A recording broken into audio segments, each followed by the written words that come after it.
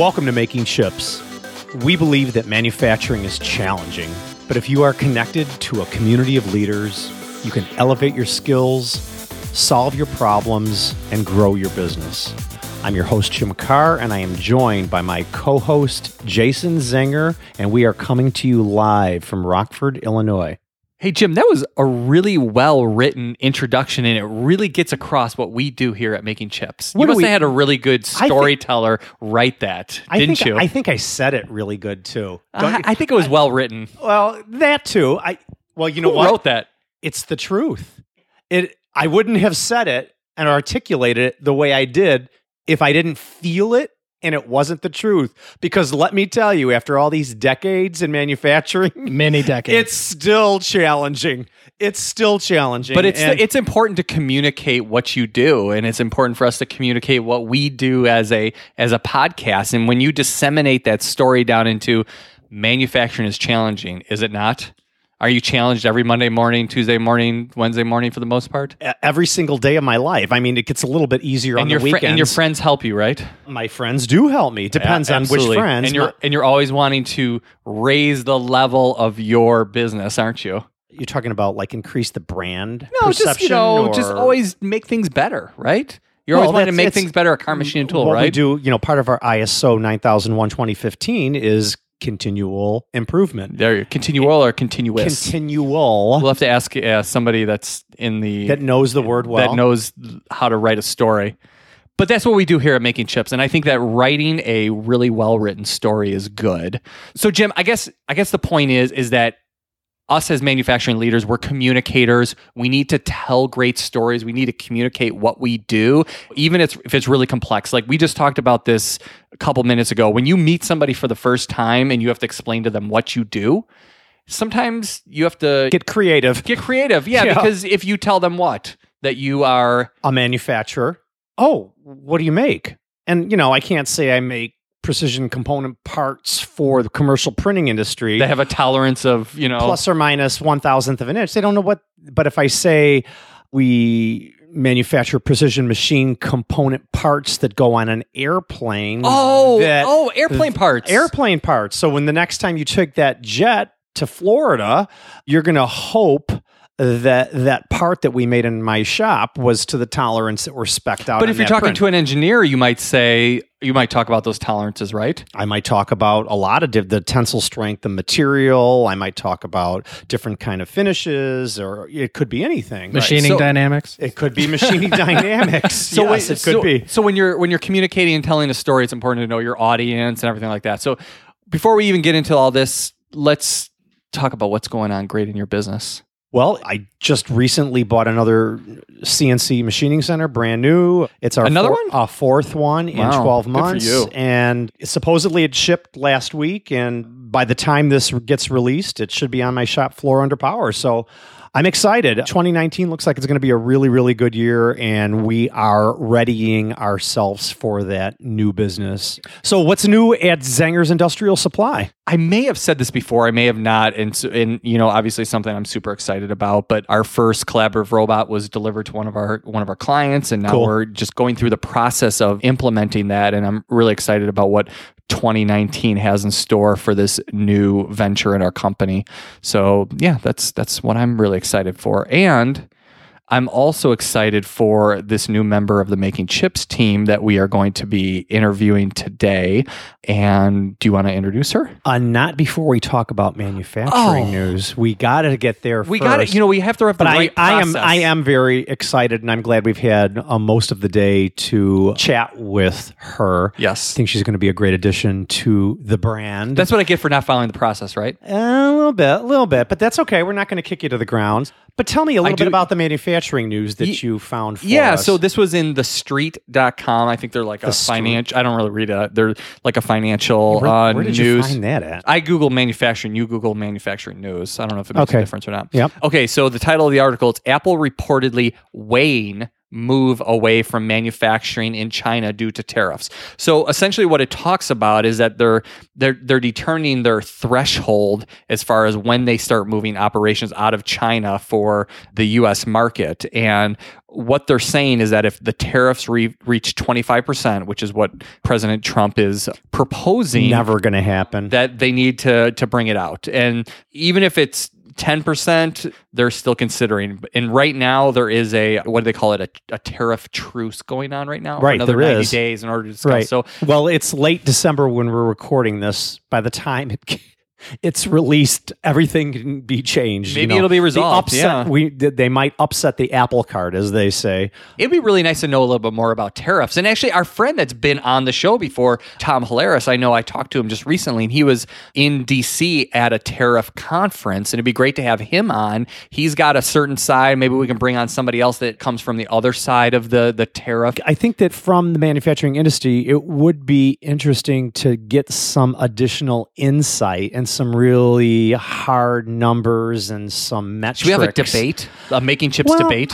All I want to do is I want to be equipped so I can be inspired to do things a little bit differently next week. Yeah, but you know what I mean? This whole whole tariff notion is like, it's a lot of times it's an opinion. It is. Everyone's got an opinion on something, but it's not like machining dynamics, which is factual. It is. So tell me a little bit more about what they're weighing. What are they going to say? They're going to scrap all the manufacturing of Apple smartphones in China because of the tariff, or they're going to move it to Atlanta, Georgia, or what's the story? What does it say? I didn't read it. I think it's essentially the notion of near sourcing, I think is the term. Oh, right. So is it near shoring?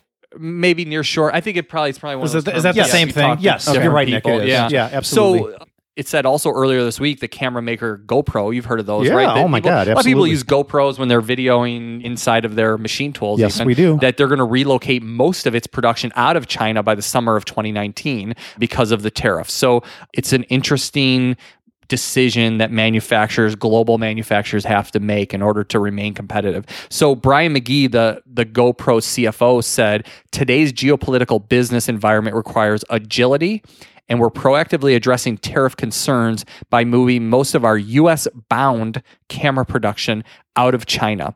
We believe this diversified approach to production can benefit our business regardless of tariff implications. So China is really gearing up to be an adversarial country to do business in, and everybody was like, oh, China, China, China, and it's not really looking like that anymore. Right. So, you know, but I only worry about my little local area. So, and we're only worried today about making chips. Yes, the manufacturing leader. Nick, would you like to introduce our new team member to the Making Chips? Yeah, so here party? at Making Chips, we're just trying to tell better stories and tell stories about the manufacturing leader and help the manufacturing leader tell their story in a better way. So we wanted to bring in an expert in storytelling. So Christine Schmitz is a former college professor from the University of Florida, and she has a writing agency in Charlotte, North Carolina, and she is now the managing editor of Making Chips. Yes, I am. Kind of weird. So Schmitz sounds familiar. We had somebody on just recently with the same last name, Schmitz, and he was talking about machining dynamics. Is any relation to you? I wonder who that was. You know who it is. It's my husband, Dr. Tony Schmitz, as we pointed out the last episode. Oh, that's why you guys flew over here together. And it's the dots are starting to get connected in my head now. I finally figured it out. It's about halfway through the episode that Jason realizes what we're talking about.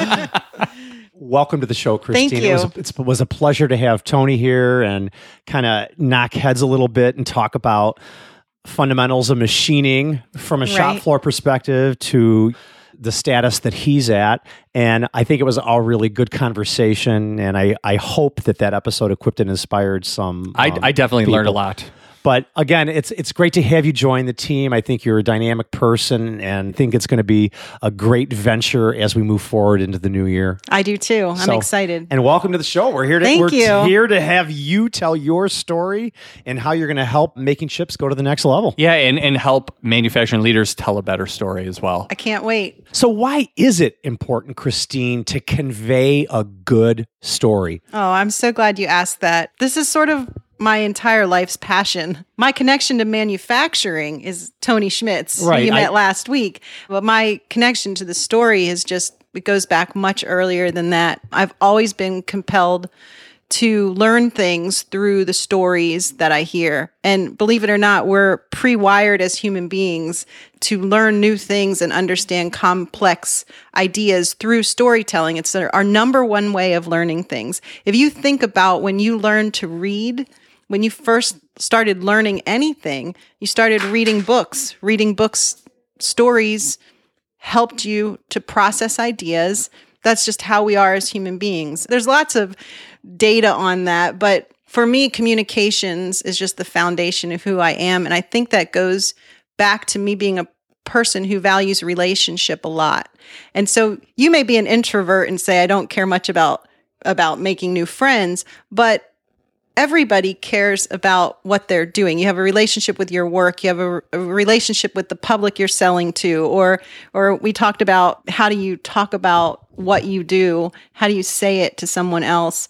To have any kind of a relationship at all, to nurture that relationship, I think you need to be able to tell the story of what you do or the story of who you are to get another person to connect to that. I believe that's what we do on Making Ships. We're telling a story. We're telling our story. We're telling our guests' story. And I think it makes it very relatable to the manufacturing leader that is listening to this show. Yeah, absolutely. I'm going to make a broad generalization, but manufacturing is just deep in people with technical engineering mindset. And a lot of times those people, communication is not, and storytelling is not at the forefront of their minds as far as whether it's like, let me solve this problem, let me make this process faster. And we're doing this series on processes. So let's talk about storytelling as a process, because I think that is what's going to resonate with the manufacturing-minded person. I would say most manufacturing leaders are more the science-minded. We're going to talk about the art, but we're going to bring that process-oriented sentiment into storytelling. So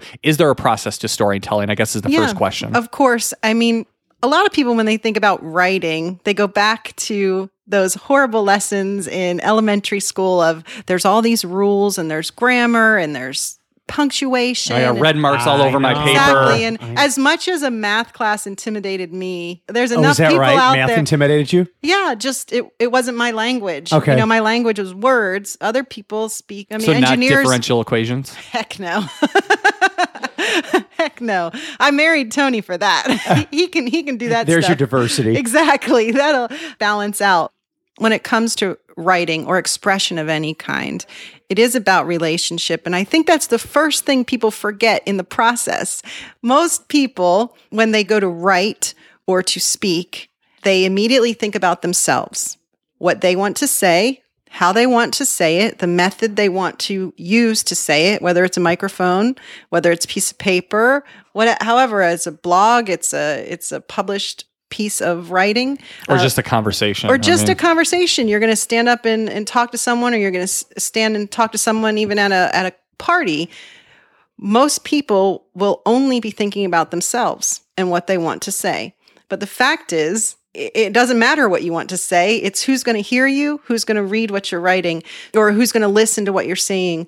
So for me, the process begins with thinking about who is going to care about this.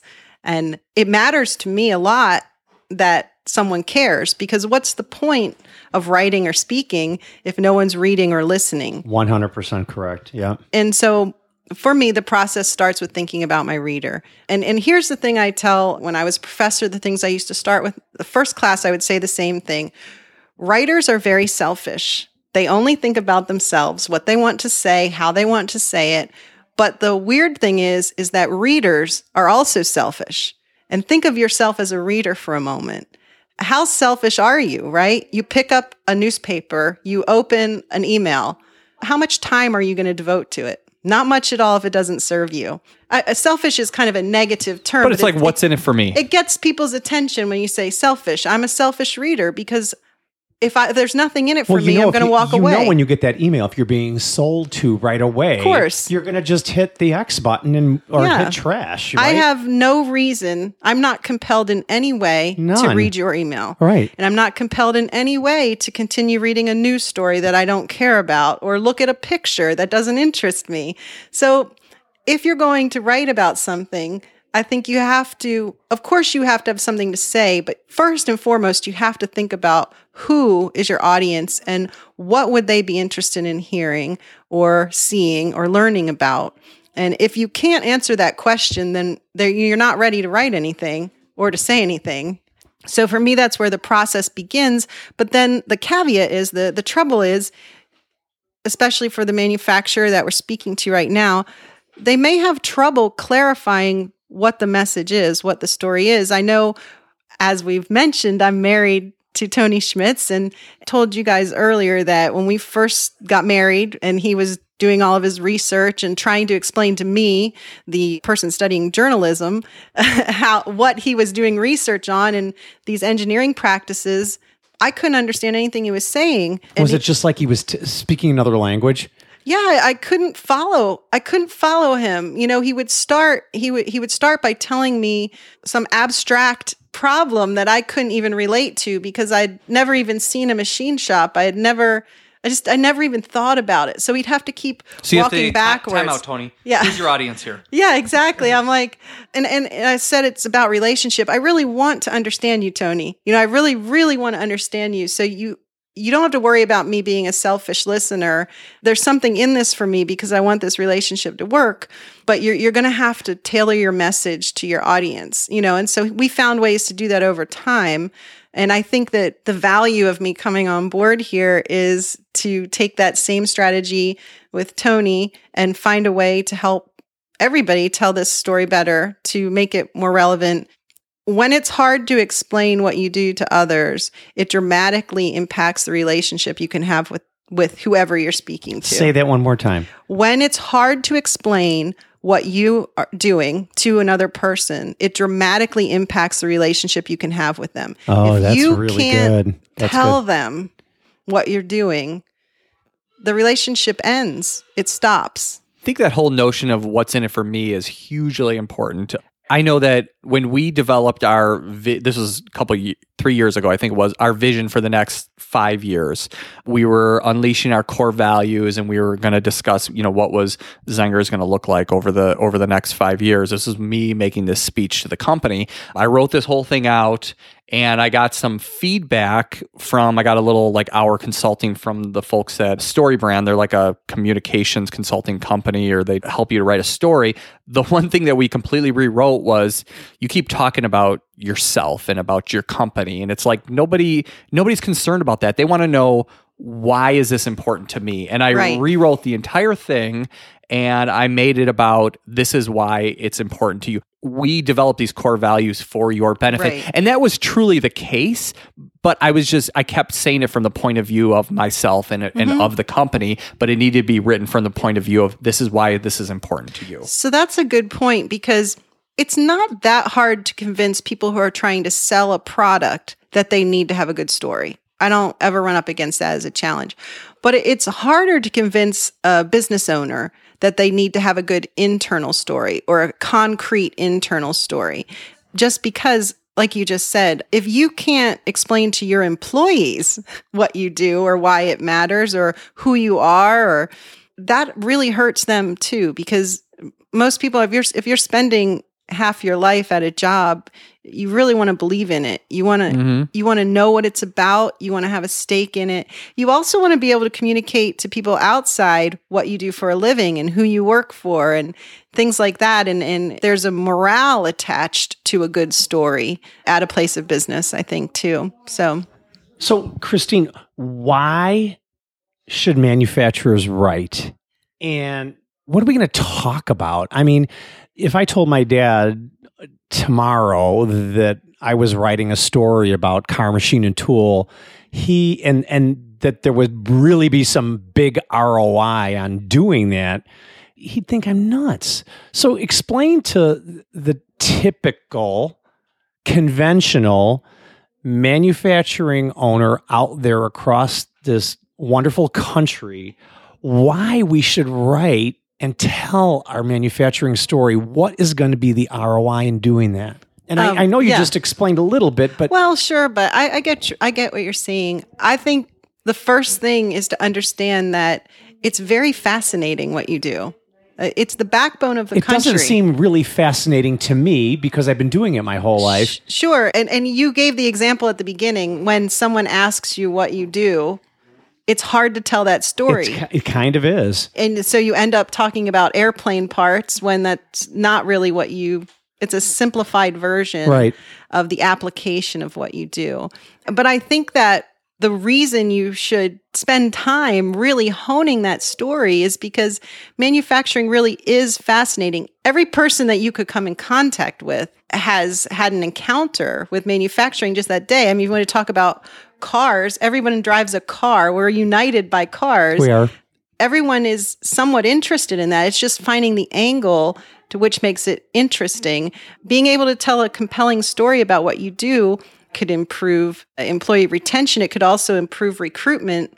Telling this story would attract people to what you do. I'm sure everybody listening to this podcast is happy about what they're doing. They enjoy the field that they work in, and they might just have trouble telling other people what it is they enjoy about it or what it is that they do. But it's not that they don't appreciate the work they're doing. And I think, even as my husband said, what compelled him to get into the field is at the end of the day, he's made something. Right. There's such satisfaction in having produced something. Some people will work their whole lives and never produce something tangible that people can hold and use and appreciate. That's what manufacturers are doing every day. Every day. And I think all humans really value something that can be produced and touched and looked at and have an application. And so learn to tell that story better, and it elevates the entire field. So we're doing this series on process. So going back to like the process of storytelling, the first step is to understand your audience. Sure. Know who you, either your listener or your reader or your watcher, whoever it is. What would be the next step in the process? Sure. So inherently, if you really step back and you think about it, you can decide pretty quickly who might be interested in what you have to say.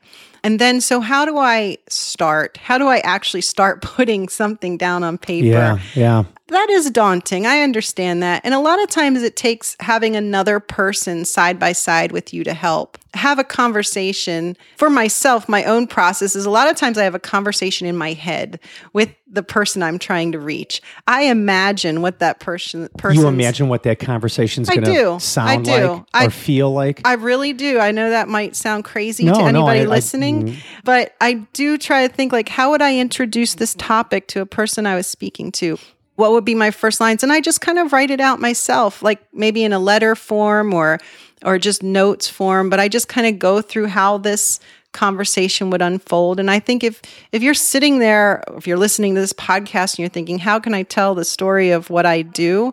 Just literally walk yourself through your day and say like, okay, I arrive at work. What do I do? Write it down as a process on paper, and then try to think about in your mind, like, what about, and this might be the harder thing, this might be where you employ another person to say, what about this might interest another person? Like, I'm looking at my process, it seems pretty boring to me, but where's the application of what I do? And for manufacturers especially, and this goes back to you saying the airplane part, the place where your audience is going to connect with your story is going to be in the application of what you do. Like the problem that it solves. The problem it solves, or the thing it produces, or follow the line of what you do and when does it reach the general population. And if you can answer just that one question, then you know what you have in common with your biggest audience. And I'm answering this question as if we're talking to the biggest audience possible. Now, obviously, if you're talking to another expert in your field, that touch point is somewhere else along this chain. It's probably much earlier. But if we're just talking about the general population or it is finding where they connect with what you're doing in the application of what you do. Yes. I mean, so going back to like the problem that it solves, like Nick mentioned, somebody's going to listen to this episode if they're having trouble getting their point across to their audience. They want to say, okay, that's where I fit into this problem. That's the reason why I want to listen to this episode. And it could be a simple matter of they're talking about themselves too much, and they're not talking about their audience. It's more likely that's true. Or what's funny is that, and this happens with me and Tony a lot of times, Tony gets really excited about the technical side of what he does. Oh, that's obvious. Yeah. I mean, a small little improvement will make his day where it will have no impact on how I understand what he does or what's important about what he does. And so it may be that someone's talking a lot about the thing that makes them most excited about their work. But the fact is that where the audience comes into the story is another point along the way. The audience may not be as interested in what you're interested about. And I've actually found that to be the case a lot of times. I'm not an engineer. I'm not a manufacturer, but the last 25 years of my life have involved this community of people socially and through Tony's profession. And I've often found that to be the thing. In a conversation with people, I have to just keep pushing to find out where it is that I can enter this conversation and understand what it is they're doing. And I'm definitely not naive about manufacturing. I'm probably more educated than the average regular person, but it still takes me a lot when I'm speaking to some, even my father-in-law. He worked on the shop floor at Boeing, and it would take a good amount of conversation for me to start to understand what it is he was doing and what he liked about it. Like, he loved his job. He worked there for more than 30 years. So I knew there was something, but it was just like, it took a while to get there. Well, here, let me take a whack at it. So, yeah, well, you're a good writer, Nick. You are. No, you are. I need a mentor. So one of the reasons why we brought Christine in. But so it's like in your case, Jim, if someone said, okay, what do you do? And you said, well, I make precision parts and they go into airplanes. And so these parts have to be perfect. I have to meet all these standards, and every tolerance has to be exactly right, because if any mistake goes up into the air, the plane could come crashing down. Think of the end result. The lives matter. And that's a dramatic story, Nick. Yeah, so like they add a little drama. All of a sudden, it's like, oh, I care a little bit more than I did before when he just made part. Well, tell a story about me, Nick. It's not all about you, Jason. if we don't have tools on time, we might not get these parts. Production goes down, and people could die. Well, honestly, Nick makes a really good point, because once you can figure out where your audience might come into the story, you might find it safe to know that there's only a few different storylines that we follow. We're pre-programmed as humans to understand stories. It's a format that we follow very naturally. So Nick just told a compelling story. He did. He really did. He said, I make these parts. They have to be perfect. And if they're not, people going to die. People fall out of the air. That's a story. We pay big money to see that in the movie theater, and really, it's hard to imagine that a person working on a shop floor has a story that's a responsibility. Yeah, but truly honestly, is. That's what I was saying earlier on. Everyone has a stake in manufacturing. Right. Every human being is impacted by good and bad manufacturing. There is a story there. There is. I have one for you, Jason. So I'm a production manager at a machine shop, and if I don't get these tools... Machine shop in Rockford? Yeah, advanced machine engineering. And if I don't get these tools, my guys are going to have to work overtime. He's going to miss his anniversary dinner. That marriage might not be there when he gets home. Nick goes for the drama. You can tell that. It's always so it could end in tragedy. But if he gets his tools and he gets this job done, they're going to give him an steak award. Dinner. That's right. He's going to get Employee of the Year. Tune in next week to find out. So, is there another step in the process? Well, I'd say the step, and here is where I come in. You definitely need an editor. I really do think so. Another set of eyeballs to put on there. You really, really do. And I know it's so tempting to skip that step, but it is a tragic mistake.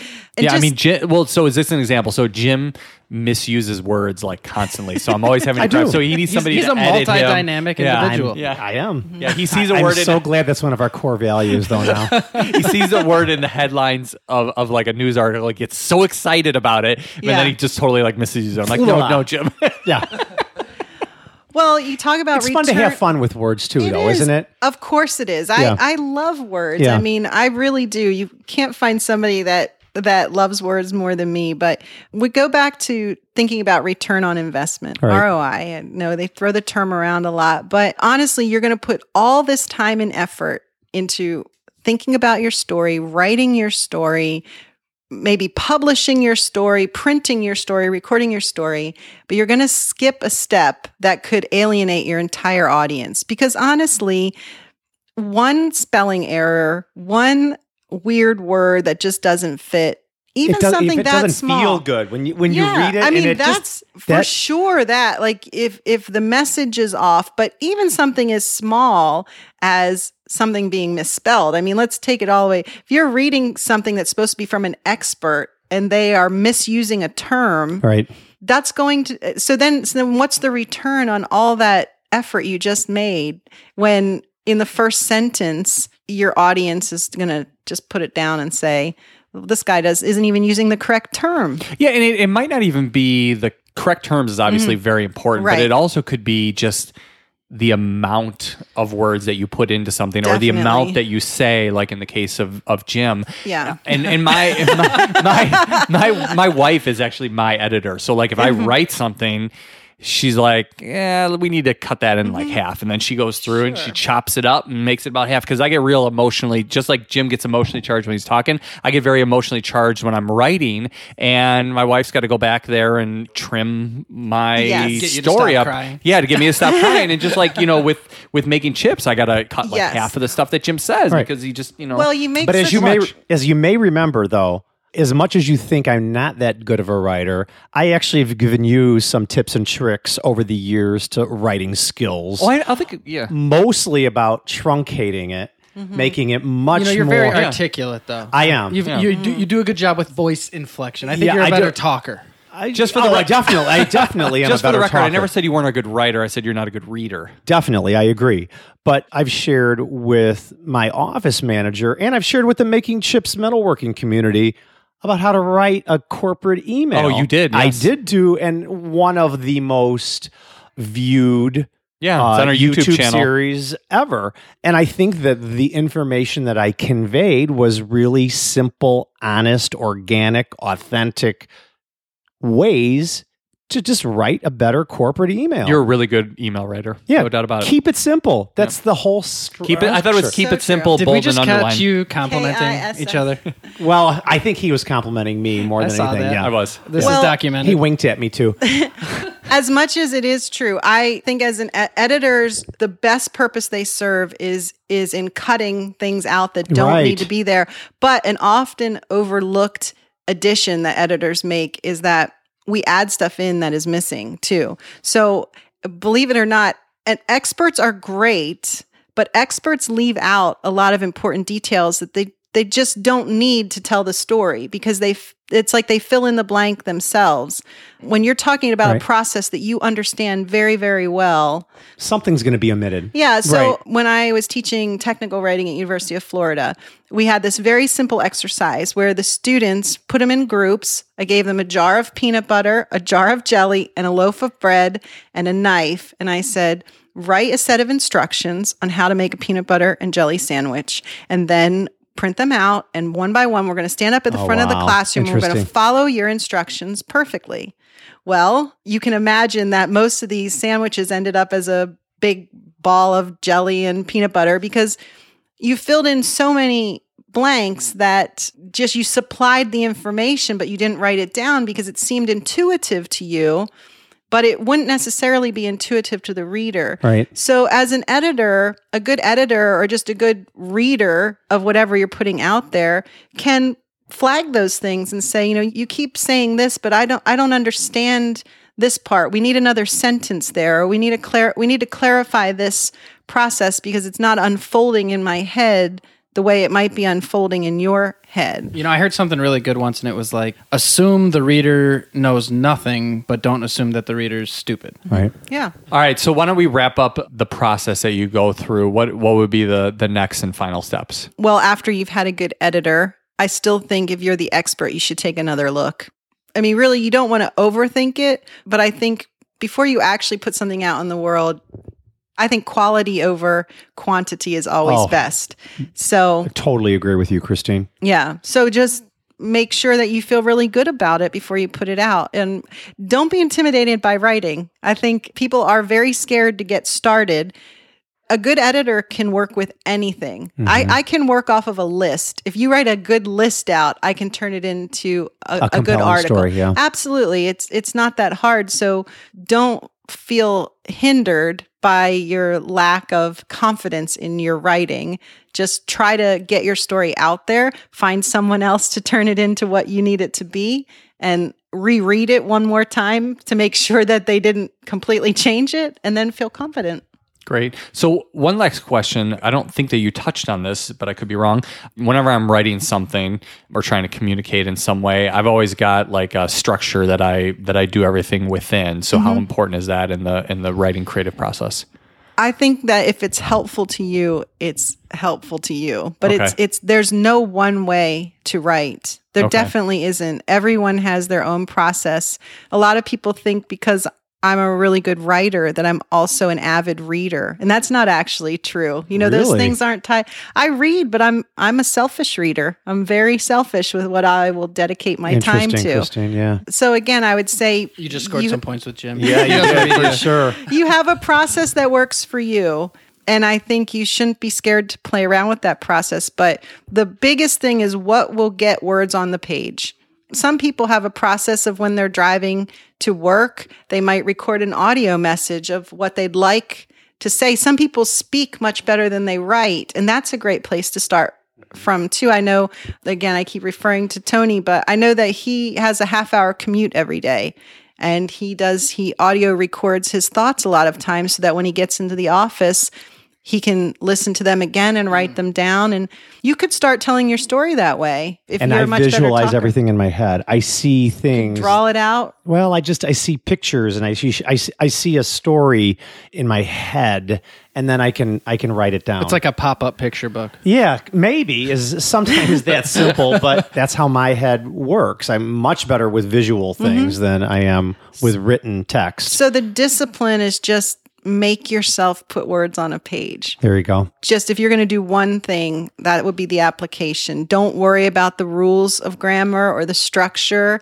or even the story at first. Just put words on the page and then get the right person in there to fix it up. Awesome. That's all. Great. Thank you, Christine. I definitely learned some things here and also confirmed some things that have been working for me in the writing process. And I probably need to be a little bit more diligent about don't send that email out. Don't write that post until I have my wife look it over. Mm-hmm. Yeah, you definitely got to look at it twice or get another set of eyes on it for sure. And I'm glad you brought up that point about quality over quantity, because in the marketing circles, it's like, oh, we got to publish content. This is the way to, there's so much junk out there. And so people just stuff keywords into articles and you read it and you're like, oh man, that really let me down. I was expecting to learn something and I didn't learn anything from this because it wasn't good. And what's interesting is the higher quality content, Google keeps getting better with search and the higher quality content is what's going to win in the end anyway. So some of these, let's just publish as many pages as possible and stuff keywords into it. That's not working. The only thing I ever care about is, did somebody read my article and share it with somebody else? Because then I knew they really valued it. Yep. If they read it, I'm happy too, because they've assimilated some information. But I know if they shared it with someone else, they found value in it. Yep, love it. That wraps up this episode of Writing. And again, Christine, it's welcome to the Making Chips team. It's going to be a fabulous collaboration. And we're making more chips, because if you're not making chips, you're not making money. Bam. As always, thank you for listening to the Making Chips podcast. You need to increase the speed and feed of your business. If you're not elevating your manufacturing leadership, you're going to get left behind. The metalworking nation is committed to a new way to stay ahead of the competition. We have more content to help you make and elevate at makingchips.com. gain access to exclusive content, as well as videos, blogs, show notes, and more resources designed to equip and inspire you. We'll see you next time. Yeah, I don't like when people write things for me. Yeah, especially when you don't read them. Jim loves that, but I don't. I do like structure. So, and I don't like doing show structures for you.